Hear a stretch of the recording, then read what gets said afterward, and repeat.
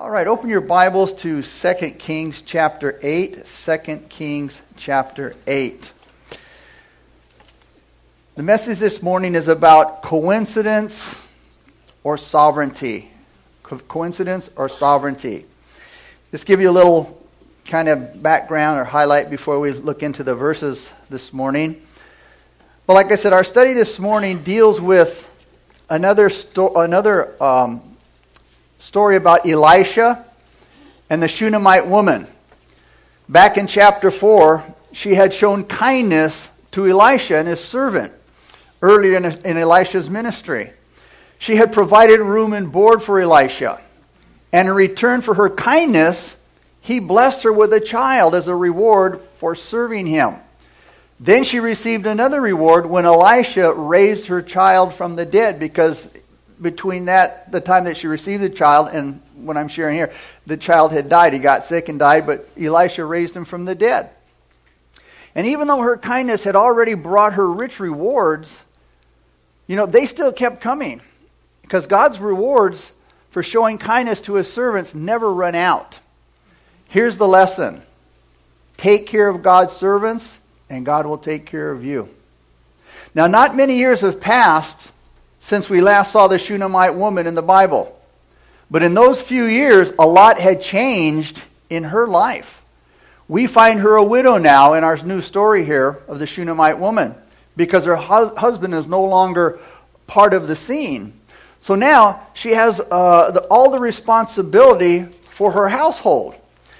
You see, her life may have changed, but you know what? Her faith hasn't changed. It's still strong.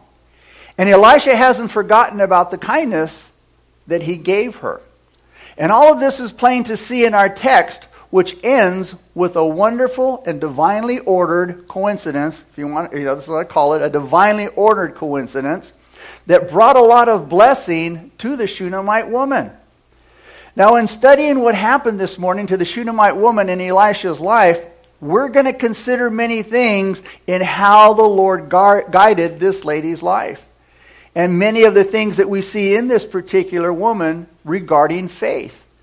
Now in verses 1 through 6, Elisha was given a divine revelation about a famine that was coming to Israel. So he tells the Shunammite woman so that she could adequately prepare for the famine, so she would be able to get through it.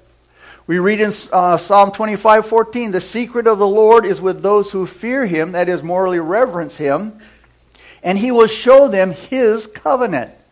The word secret in that psalm means intimate conversation, plans, and purposes.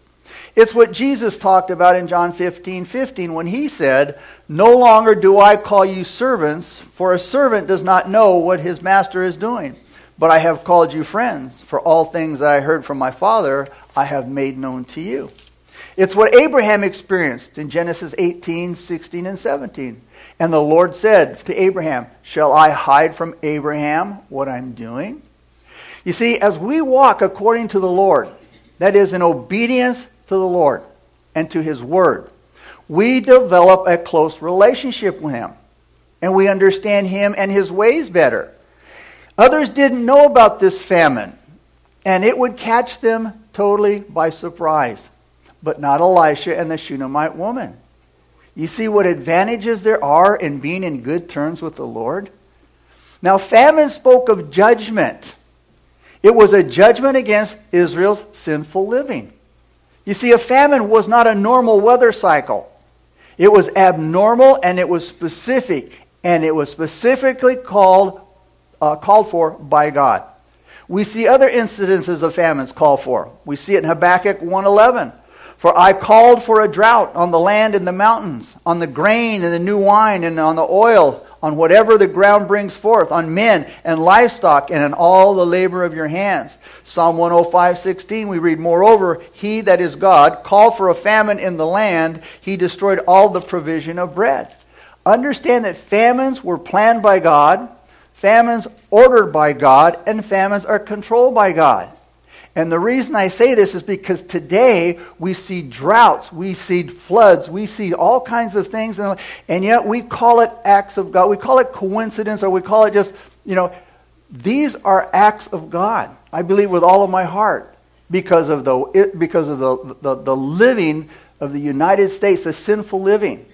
People don't want to look at it like that. Oh, why would God wipe out people? We see that God here, took away the provision of bread from the people. What happens if you don't have bread? You starve. We saw lands destroyed, the necessities destroyed. It was a part of God's judgment. And those judgment came upon a people here in our story because of their evil. Not because of some whim or fancy from an erratic behaving God. He has a purpose. This famine was twice as long, it was 7 years, as the one in Elijah's day, which was 3.5 years, according to James 5:17. That says something about the nature of God's chastisement. You see, when we don't respond well to God's chastening, He'll chasten us again, and again, and again. Only each time harder than the one before. We see this clearly in Leviticus 26:14 through 18. Let me read these verses to you. God says, "But if you do not obey me and do not observe all these commandments, and if you despise my statutes, or if your soul abhors my judgments, so that you do not perform all my commandments, but break my covenant, I also will do this to you. I will even appoint terror over you, wasting disease and fever, which shall consume the eyes and cause sorrow of heart, and you shall sow your seed in vain, for your enemies shall eat it. I will set my face against you, and you shall be defeated by your enemies." It starts out here with God saying He's going to chastise His people if they don't obey Him. Then He says in Leviticus 26:18, He says, "And after all this," that is, after all His chastisement, "if you do not obey me, then I will punish you 7 times more for your sins." The phrase, "I will punish you 7 times more," is repeated 4 times in these warnings in Leviticus. It means a complete punishment, since the number 7 is the Hebrew number meaning completeness. Each time of chastisement would be full and it would be complete, with nothing lacking. And the next time would be even more severe than the one before. The lesson here is clear. We read in Hebrews 12:5, "Do not despise the chastening of the Lord, nor be discouraged when you are rebuked by Him." The writer of Hebrews saw the trials of the Christian life as spiritual discipline that could help a believer become more mature. And instead of trying to escape difficulties of life, we should instead be trained by them so that we might grow in the Lord. We read also in Proverbs 3:11 through 12, "My son, do not despise the chastening of the Lord, nor detest His correction. For whom the Lord loves, He corrects, just as a father the son in whom He delights." So when God takes you to the woodshed, don't complain. Don't pout.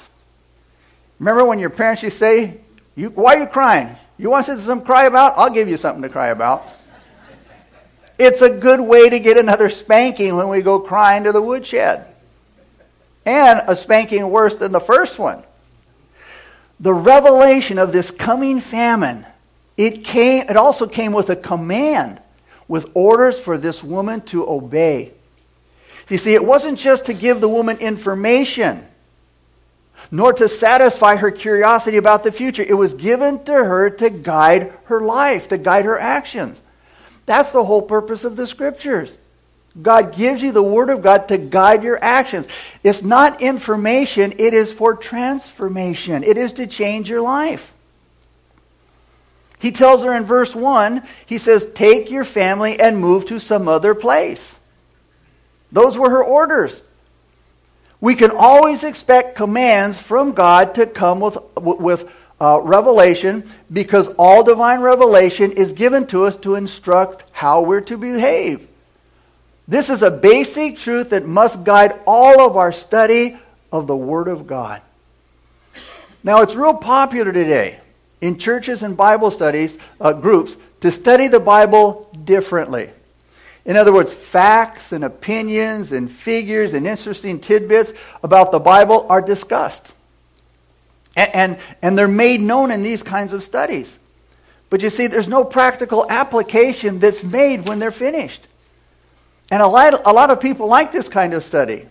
Because you see, when you leave out the practical application and there's no convicting truth about sin, you don't step on anybody's toes. There's no conviction in one's life. There's no pricking of the heart. Now, a person can stay comfortable in this kind of a study, but it's not a real study. So God doesn't approve of a study like this. Divine revelation, that is the Word of God, isn't given to us so we can sit down and admire it.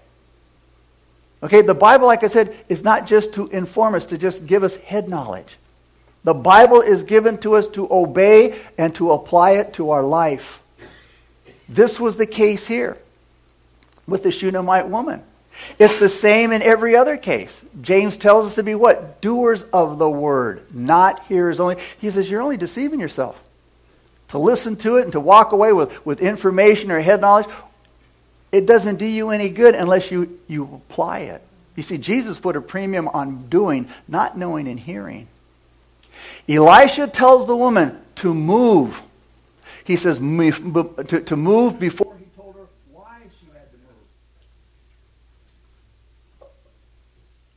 I lost light again. There's no sound.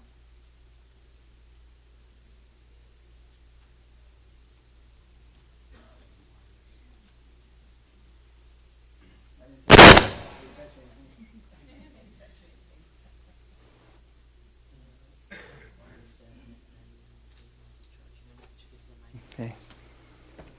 Should I keep going or just... It's going to die right now.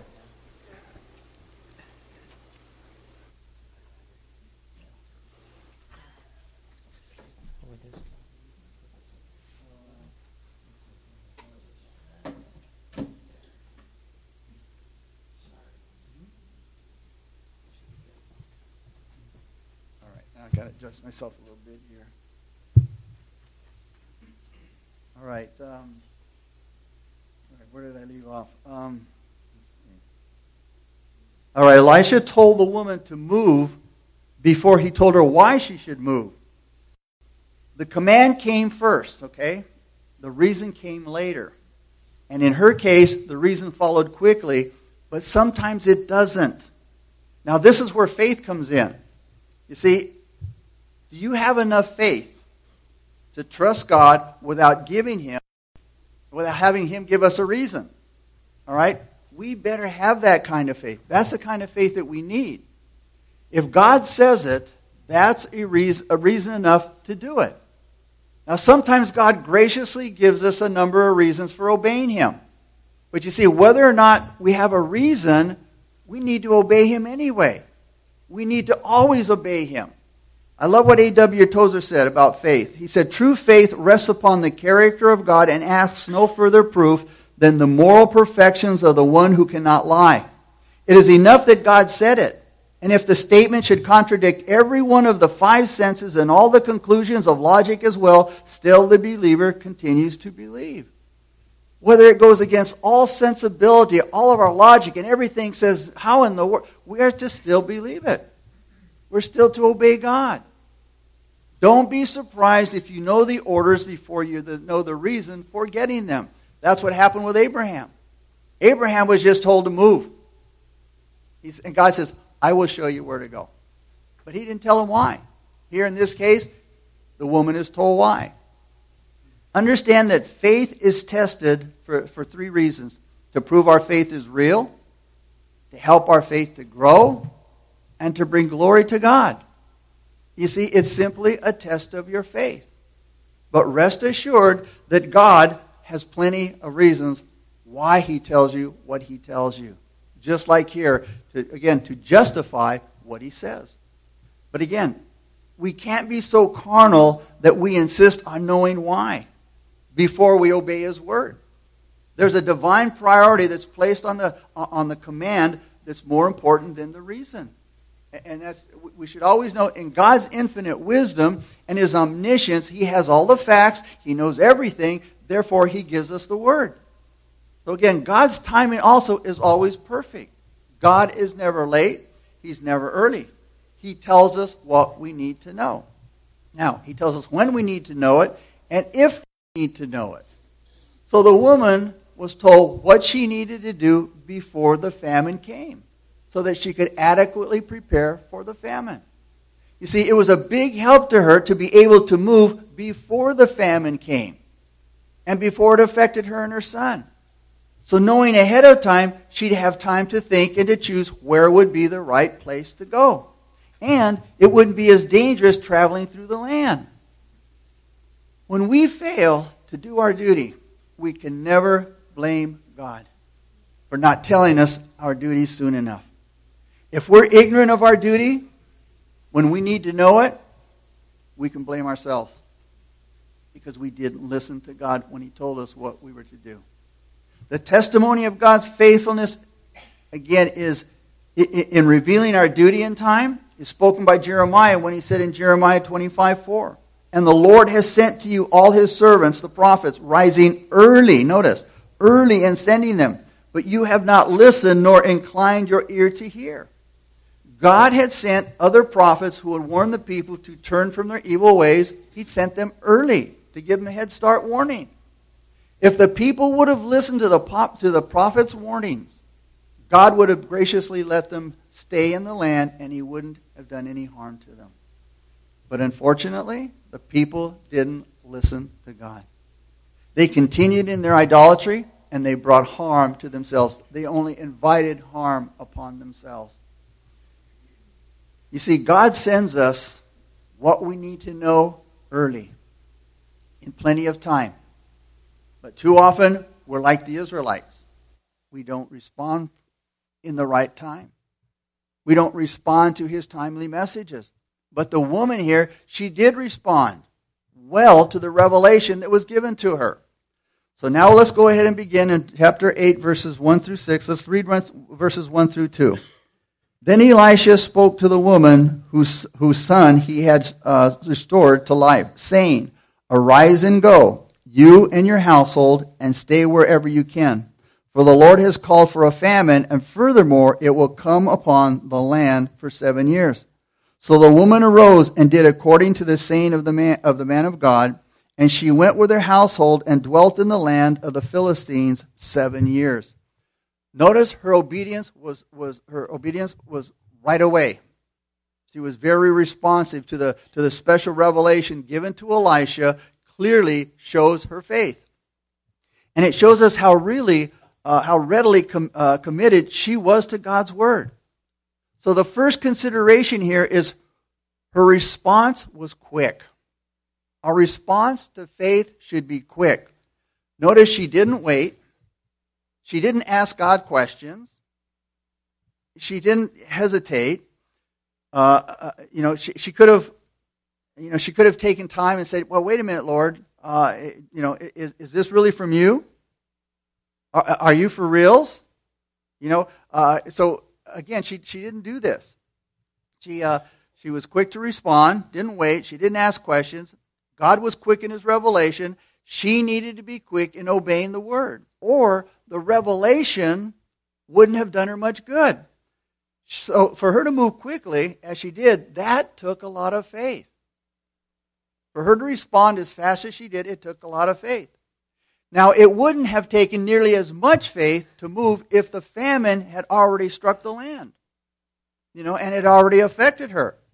Because, you would say, well, here's the famine, I need to get out of here. But she left before the famine struck. She left before it began to affect her and her son. She's asked to move before the famine even comes. Like I said, she could have argued, "Lord, are you sure?" How many times do we ask God, "Are you sure about what you're wanting me to do? What about my house? What about all of my belongings, Lord? Aren't you taking this a little too serious? What if you're wrong?" And the list goes on and on and on. The second consideration is the woman obeyed without question and complaining. There's no sign that she complained about this plot or this lot in her life that she was handed. And many times when something happens, we begin to question God. We begin to complain about, "Lord, why did you give me this?" She didn't complain about how hard this trial was going to be for her. Think of it. When you're living a life of faith, you don't complain. But then on the other hand, when we grumble in our life, in our lot in life, it's a sure thing that Unbelief now is controlling us. Complainers don't respond well to commands. Not only that, they don't treat the messenger who gives the command very well either. They don't treat them very well. They can be disrespectful, and they can be ungrateful. That's not the case here with the Shunammite woman. She responded to Elisha with good manners, good behavior to the revelation from Elisha. The third consideration is that the command was inconvenient, no doubt. Faith many times is inconvenient. It's not always convenient to do what God asks us to do. It wasn't easy to obey this command. It would be very hard for her, just for sentimental reasons alone. Think about it. She was being asked to leave her home.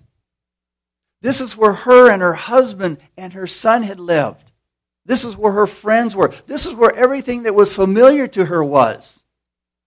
It would be harder for her to move now, being that she was a widow, because, see, her husband wasn't with her. Her husband wasn't there to take charge of the move. It would be expensive for her to move. Next consideration, sometimes being obedient to faith is costly. Her move of obedience was costly. Look at the cross. You'll see what it cost Jesus to be committed to the Father and to obey the Father. But again, obedience often comes with a high price tag. But you know what? It's always worth it. We might experience loss from the world's point of view by obeying God's commands. But you know what? Which would you prefer? Worldly gain or a conscience that's at peace with God?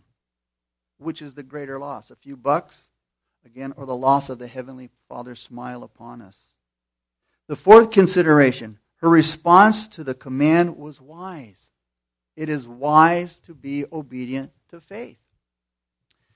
Think about where she went. She went to the Philistines, land of the Philistines. Normally, going to the land of the Philistines speaks of backsliding. Because remember where David went to try to run away and get away from Saul and get some peace? He went to Gath. The very place where he killed the enemy, Goliath. But in her case here, she got to choose where she went. So it wasn't a wrong decision in this situation. God did not tell David to go. He ran to hide.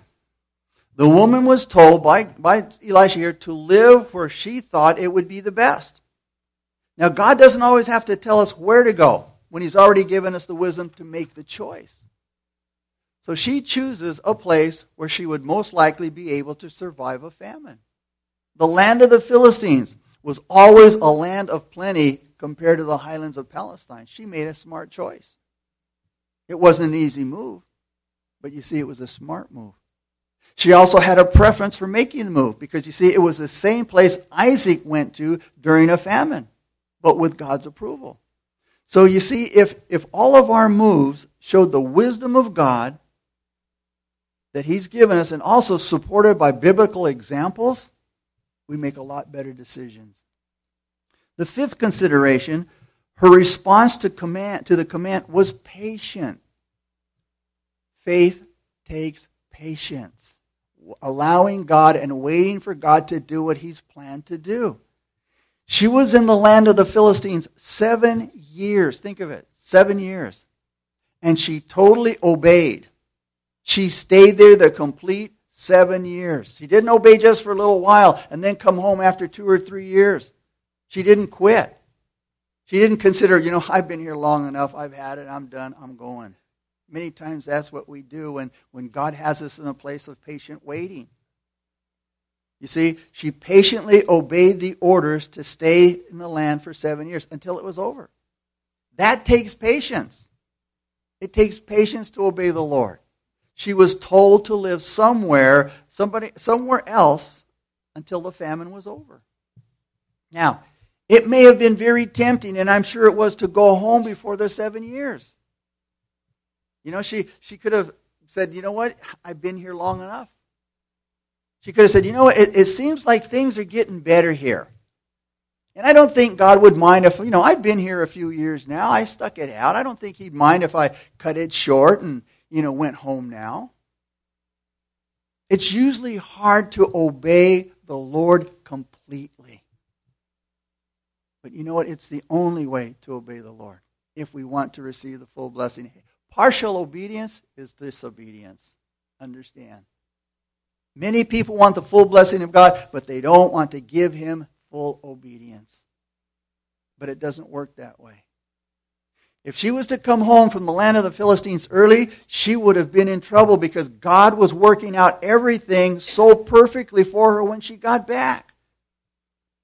Don't mess up God's timing by leaving His appointed place for you early. Understand, whatever you're going through right now, God is at work behind the scenes.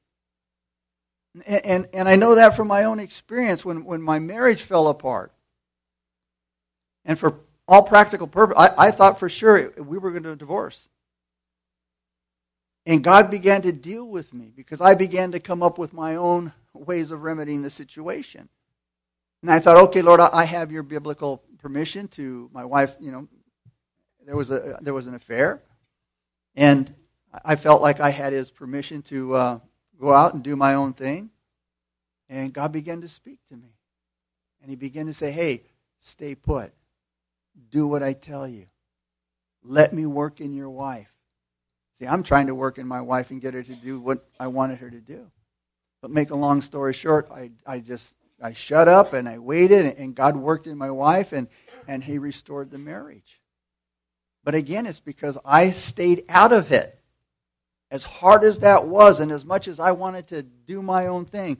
But if I'd have interfered, see, all that time God was working in her. Anything that I would have done would just been a setback. You see, it will ruin those wonderful divine coincidences that we learn about, that we're going to learn about right now. Look at verse 3. It came to pass at the end of 7 years that the woman returned from the land of the Philistines, and she went to make an appeal to the king for her house and for her land. When the woman gets home, she finds out that some strangers have taken over her property and they wouldn't give it back. Can you imagine how upsetting it would be to come home after 7 years and find your house invaded by strangers and all your belongings taken? I mean, what a big challenge that would have been to her faith. So you see, getting her property back was important. She's going, man, I did exactly what God told me to do. I was obedient to the end. What happened? We can begin to think, is this what I get for being obedient? Is this what happens when I believe God? She could reason with herself that, if this is the results of obeying God, then maybe it would have been better not to obey Him. What good did it do for me to obey the Lord, leave the land as I was told, only to come back and find all my stuff is gone and take everything that I have worked so hard for? Gone. What good did it do for me to obey the Lord? And to leave the land, to come back to find that I have lost everything. And you see, the trial that she's now facing in coming home would be greater than the trial that she faced before she left home for 7 years. And I think a lot of us would have sat down in this situation and would have had a big pity party and grumbled and complained a lot. But this woman didn't do that. Once again, she showed her great faith. She doesn't waste time complaining. She doesn't waste time in useless crying over her loss or faithlessly criticizing God. What she does, notice, she immediately goes to see the king to ask him to get her belongings and her property back. And she had legal cause to do that. And it was right for her to do that, to go to the king. We don't have any business just sitting and complaining about the losses when we can get up and we can do something about them. One of the worst things that we can do during a difficult time is to sit and to complain, because it doesn't solve our problem, it just adds to our problem. You see, pouting isn't the way of faith. It's not the way faith behaves, nor is it a way to solve our problems. When the woman came to the king to ask the Lord for her land, It just so happened, I say that sarcastically, it just so happened that God was already working for her by ordering the circumstances that would help her. Look at verse 4. Then the king talked with Gehazi, the servant of the man of God, saying, "Tell me, please, all the great things Elisha has done." So at the very same time she came to talk to the king was talking with Gehazi, Elisha's servant. Elisha's servant was telling him about the miracles that Elisha had performed. And notice, he asked Gehazi, "Please tell me." The king asked Gehazi, "Please tell me all the great things that Elisha had done." So Gehazi told the king about the time that Elisha raised the woman's son from the dead. It was a miracle that would really get the king's attention. Look at verse 5. Now it happened, as he was telling the king how he restored the dead to life, that there was the woman whose son he had restored to life, appealing to the king for her house and for her land. And Gehazi said, "My lord, O king, this is the woman, and this is her son whom Elisha restored to life." So again, just as he was telling this story to the king, in walks this woman and her son. What a coincidence. And she asks the king, "Hey, what about my house? What about my land?" And Gehazi bursts out, "King, look, my king, this is the woman and her son that I've been telling you about." What a coincidence. You see, the fact that Gehazi was standing there in front of the king as a witness to the Shunammite woman, who was the true owner of the land, made it easy for the king to give the land back to her. Now, years before, when her son had died, little did she know that one day that horrible experience, that bitter experience, would play an important part in preserving her property. Again, what a coincidence. What timing. What a stroke of good luck. That's what the world would call it. Or some other cheap name. But you see, God's people know better. It's what Paul said in Romans 8:28.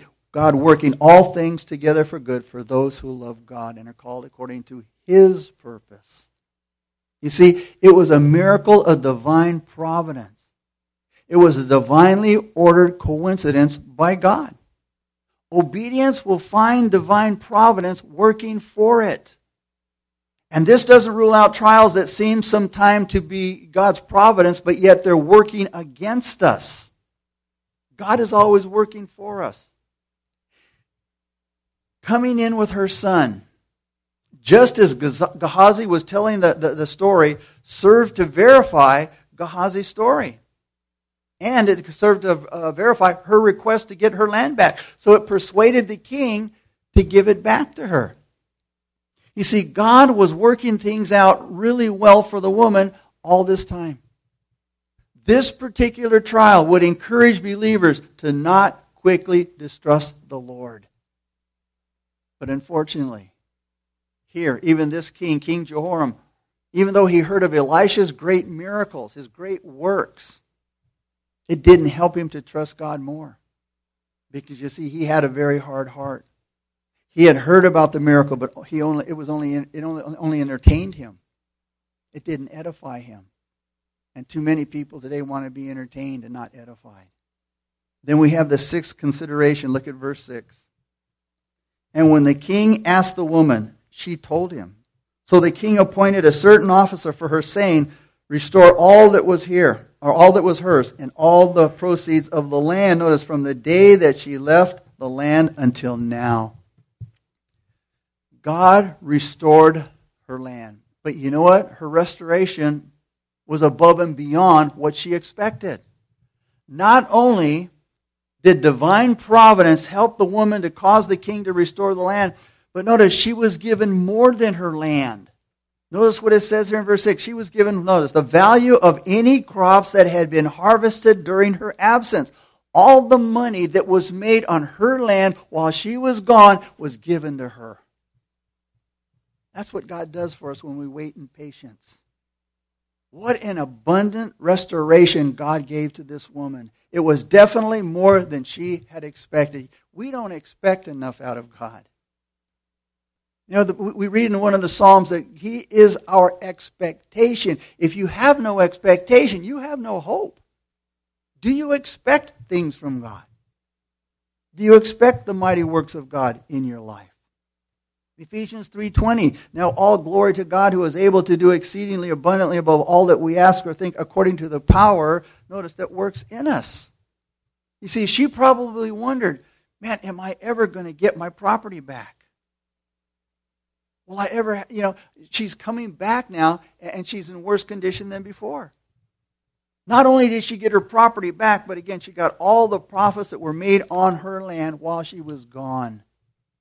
Those profits were the frosting on the cake.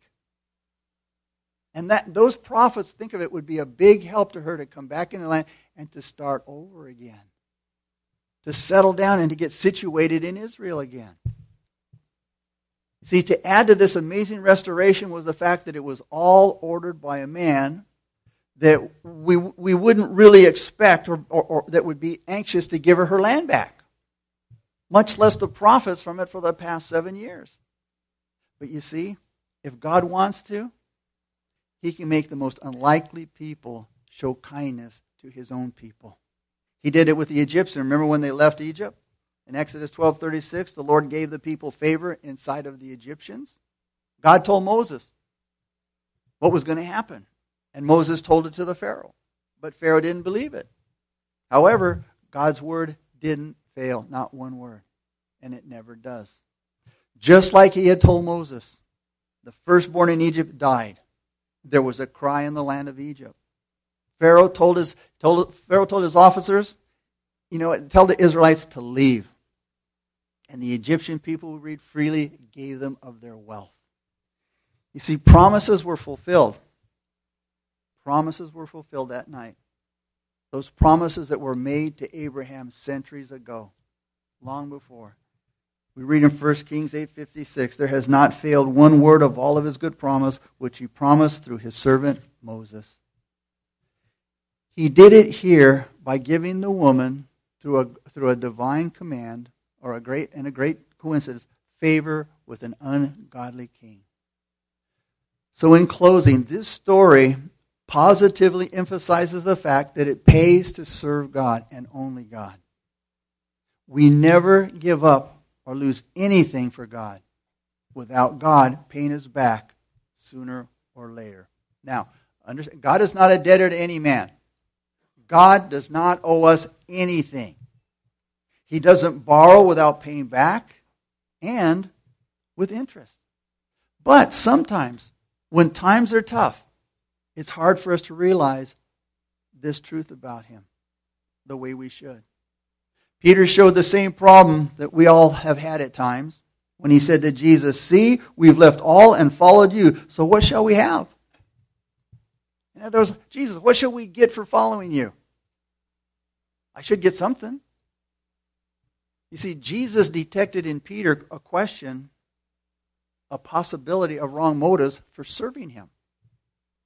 Jesus is emphasizing here a right attitude in service. The lesson for Christ's disciples is obvious here. We shouldn't serve Him because we expect to get something back. We should serve Him for who He is, for what He's done for us. We could never pay Him back.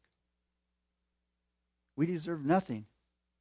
And what we do deserve, don't ask for it, because it won't be good.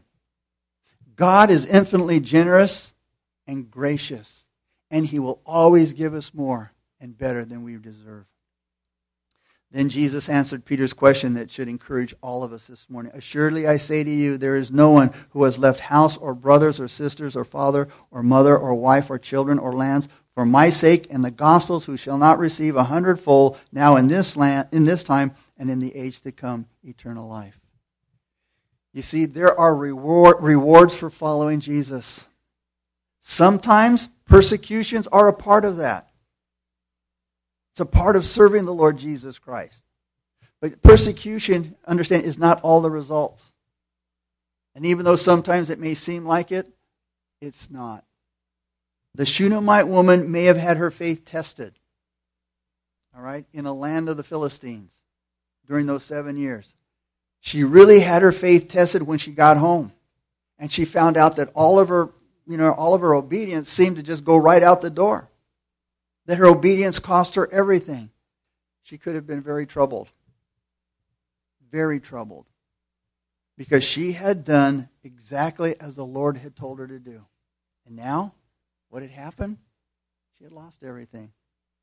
But understand, time is on the side of obedience. And Peter and the Shunammite woman and all the rest who have sacrificed to serve God will one day find out that the check is in the mail. And you know what? It can be surprisingly big. So understand, faith is quick to respond. Faith is sometimes inconvenient. Faith doesn't complain or question. Faith is wise. Faith is patience. And it results in above and beyond expectation.